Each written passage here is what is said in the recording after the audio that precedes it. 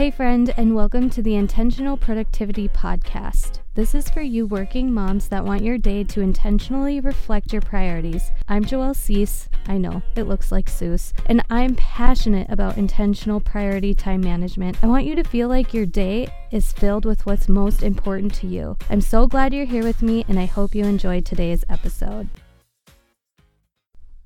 Today I want to sit down with you guys. I'm just turning on the mic and gonna get a little vulnerable. I'm gonna talk with you guys about my journey into motherhood, postpartum depression, anxiety, and how motherhood is really not what I thought it was going to be like at all.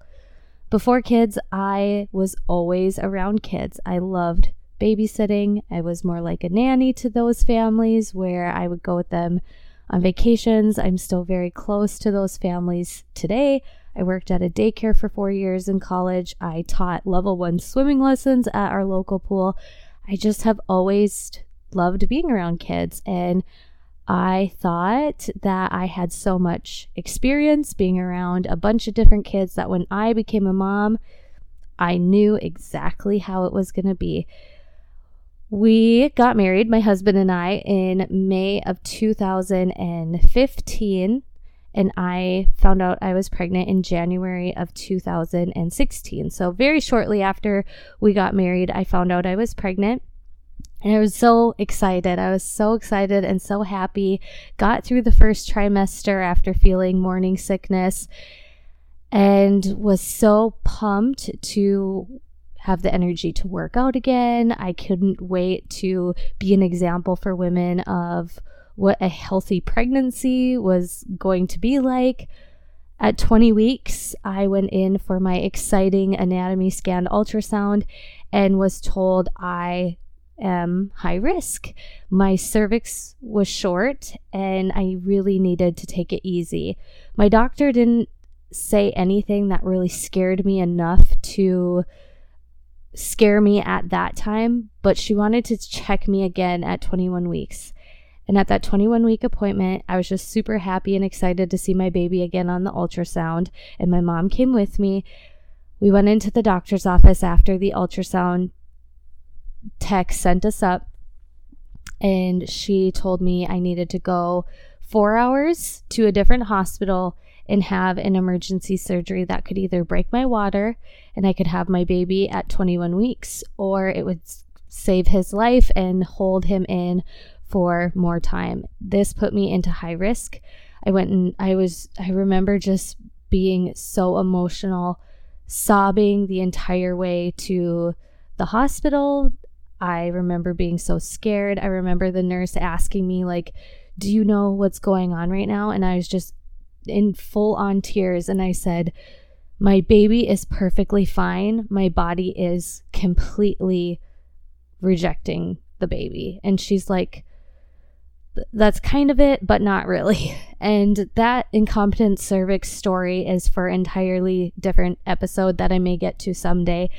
But this one really just sets the tone for my transition into motherhood. I then had the surgery. I was put on bed rest. And for somebody like me who's a go-getter, that was really hard to do. Being 21 weeks pregnant, thinking about making it all the way to 36 weeks when my cerclage was going to be taken out. Considering myself to be low activity is never how I would want to be or describe myself. But for the life of my child, of course I was going to do that. But when you are sitting in a bed by yourself, very alone all day long, your head can go to very scary places. But I just put on a tough front. I just was like, let me get to full term. Let me get to 37 weeks. Let me get to full term and we will be good. I had our first son on September 9th, and bringing him home was the first 2 weeks. Bringing him home was the most glorious time ever. I felt so content and happy. Like I had spent so many months in fear leading up, and then when we got to bring him home, I got a sense of relaxation, and then silent reflux hit. For our son, he suffered with reflux, but it wasn't a lot of spitting up. And it was just like he would just cry and cry and cry all day long. Eating made him uncomfortable. He always seemed to act like he was hungry, and he just cried all day long. It wasn't colic. It was straight on silent reflux. It took a long time for us to bring him into the doctor, and I'm going to kind of get to that. But the first 2 weeks of bringing him home was super relaxed, easygoing.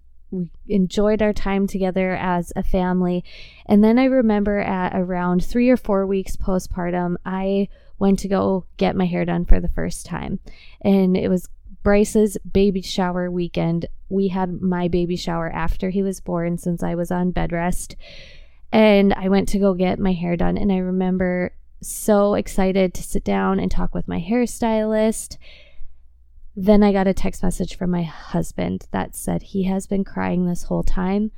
I don't know what to do. When will you be home? And that was I had foils in my hair. There was no way I could leave right then and there in that moment.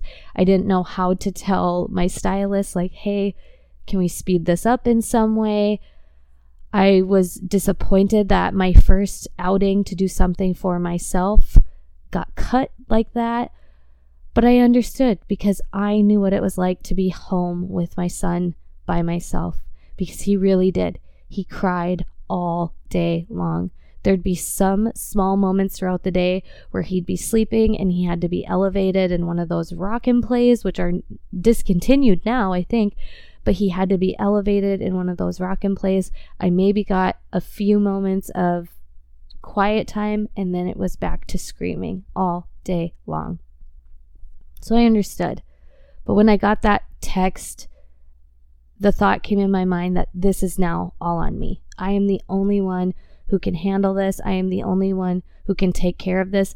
And I am the only one who can carry this burden of a screaming baby all day long.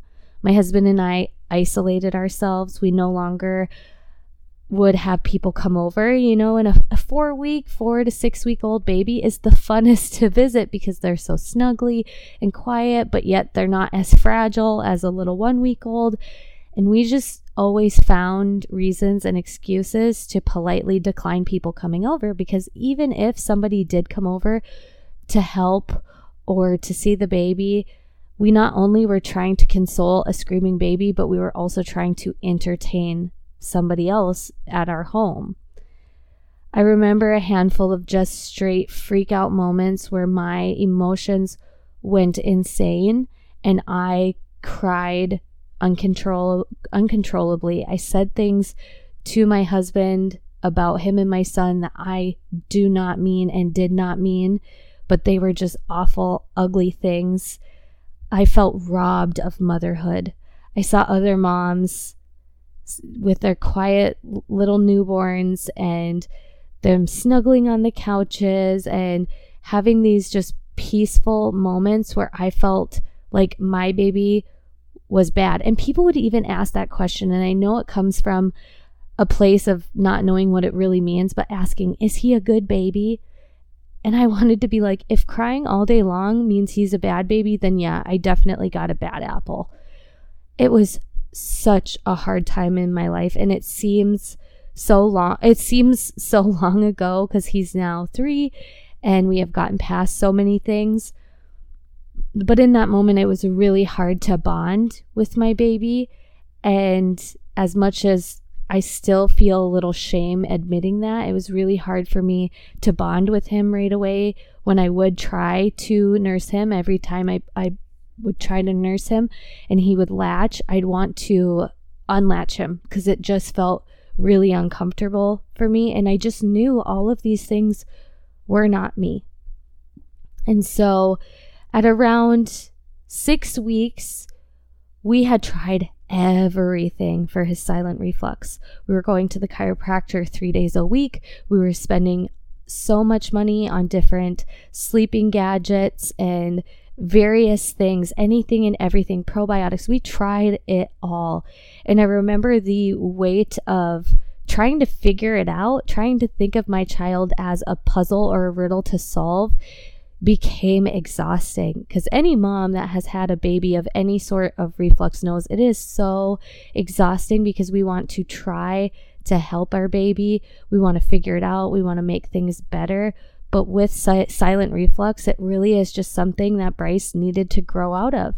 And so at around 6 weeks, I brought him to an appointment, and he was he was sleeping so soundly in my husband's arms. We were talking to the physician's assistant about how he cried all day long, and then all of a sudden his face got beet red.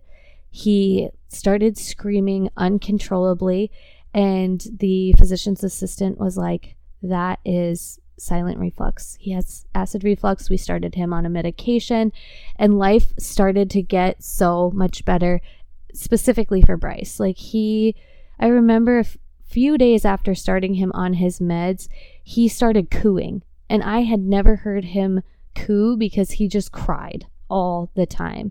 And that was such a light in my life, but the postpartum depression and anxiety. So 6 weeks, we brought him to his appointment, and then I went off to my appointment, and I knew I was going to talk to my doctor about getting on meds. I had thought, since, I was 6 weeks postpartum, that's usually when you get the clearance for working out, eating healthy. That's just a part of who I am. And since in those 6 weeks, and even when I was pregnant with Bryce, I worked out when I was 19 weeks pregnant, but after that I couldn't. And so I thought that bringing working out back into my life would really help, but I was willing to get on medication. So the doctor that delivered Bryce is who I saw at my 6-week appointment, and he prescribed me postpartum depression meds. And then we set up an appointment for a few weeks later just to check how the meds were doing. In that time frame, they weren't working. They were not the right medication for me, and I went back in, talked to my doctor that time about how I was feeling, and she is a very good listener and very kind and compassionate, and I really got to open up to her a little bit more than I did with the other doctor. And she was like, Joelle, I don't think this is depression. I think this is anxiety. And when I was telling her things like, I'm working out, I'm eating healthy, I know I'm doing the right things for that, I'm reading personal development, I'm doing what I can, and I'm still feeling I don't even know how to describe anxiety other than this just frazzled firework feeling in my body at all times. My husband was home with me. We were building our dream home, which we are living in now. I have a successful business. Everything should have been such a joyous time, but I was miserable. And she was talking to me about the visions that I was having. When driving, I would literally have a vision of Bryce not being with me, or Bryce not being buckled, or when I'm walking down the stairs, me just letting go of him and him falling down my arms and tumbling down the stairs. Just all these really weird thoughts. And she talked about anxiety.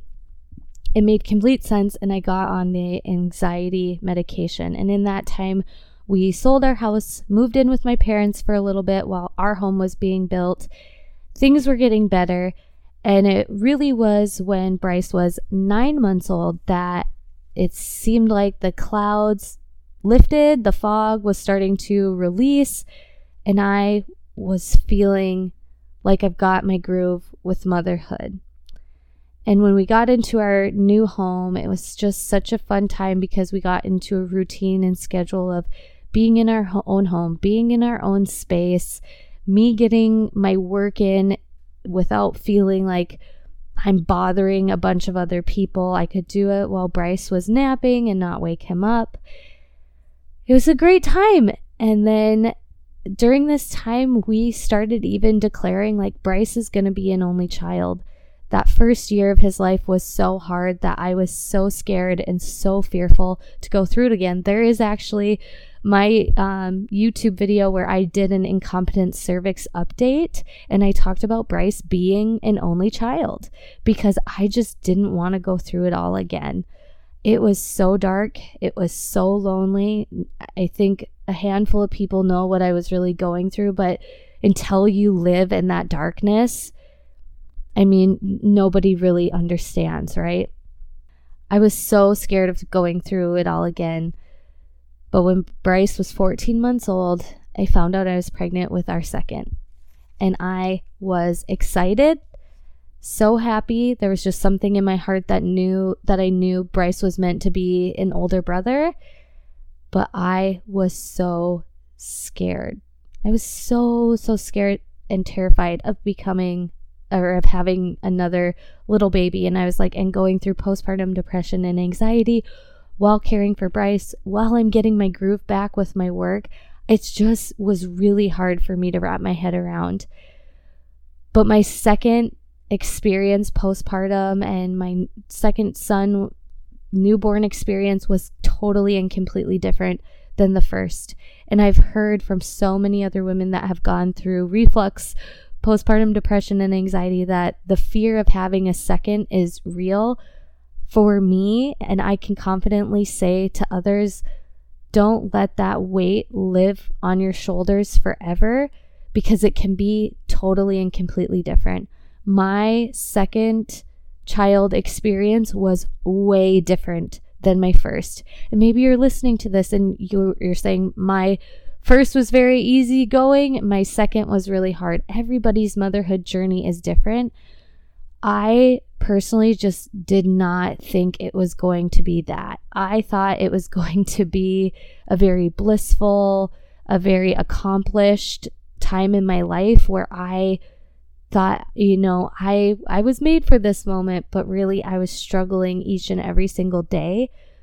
Here I am though, 4 years later, my oldest is 3.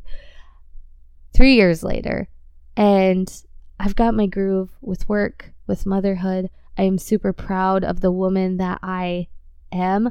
I am no longer looking at the person that I was prior to kids and jealous of her. I'm not kidding you. I remember when Bryce was like 3 months old, I was so jealous looking at my Facebook memories because I wanted to go back in time.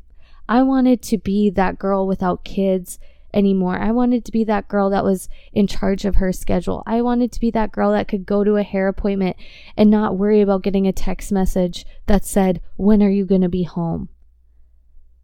I was jealous of the person that I used to be. But today, I would never trade places with my 25-year-old self. I am so strong and empowered and confident and proud of who I am today because of what I went through. I got a little choked up saying that. This is a longer episode, and I thank you guys so much for listening to this. My advice to any mom that is struggling in motherhood right now, no matter what season you are in, is keep fighting, because you will navigate through this and you will soar.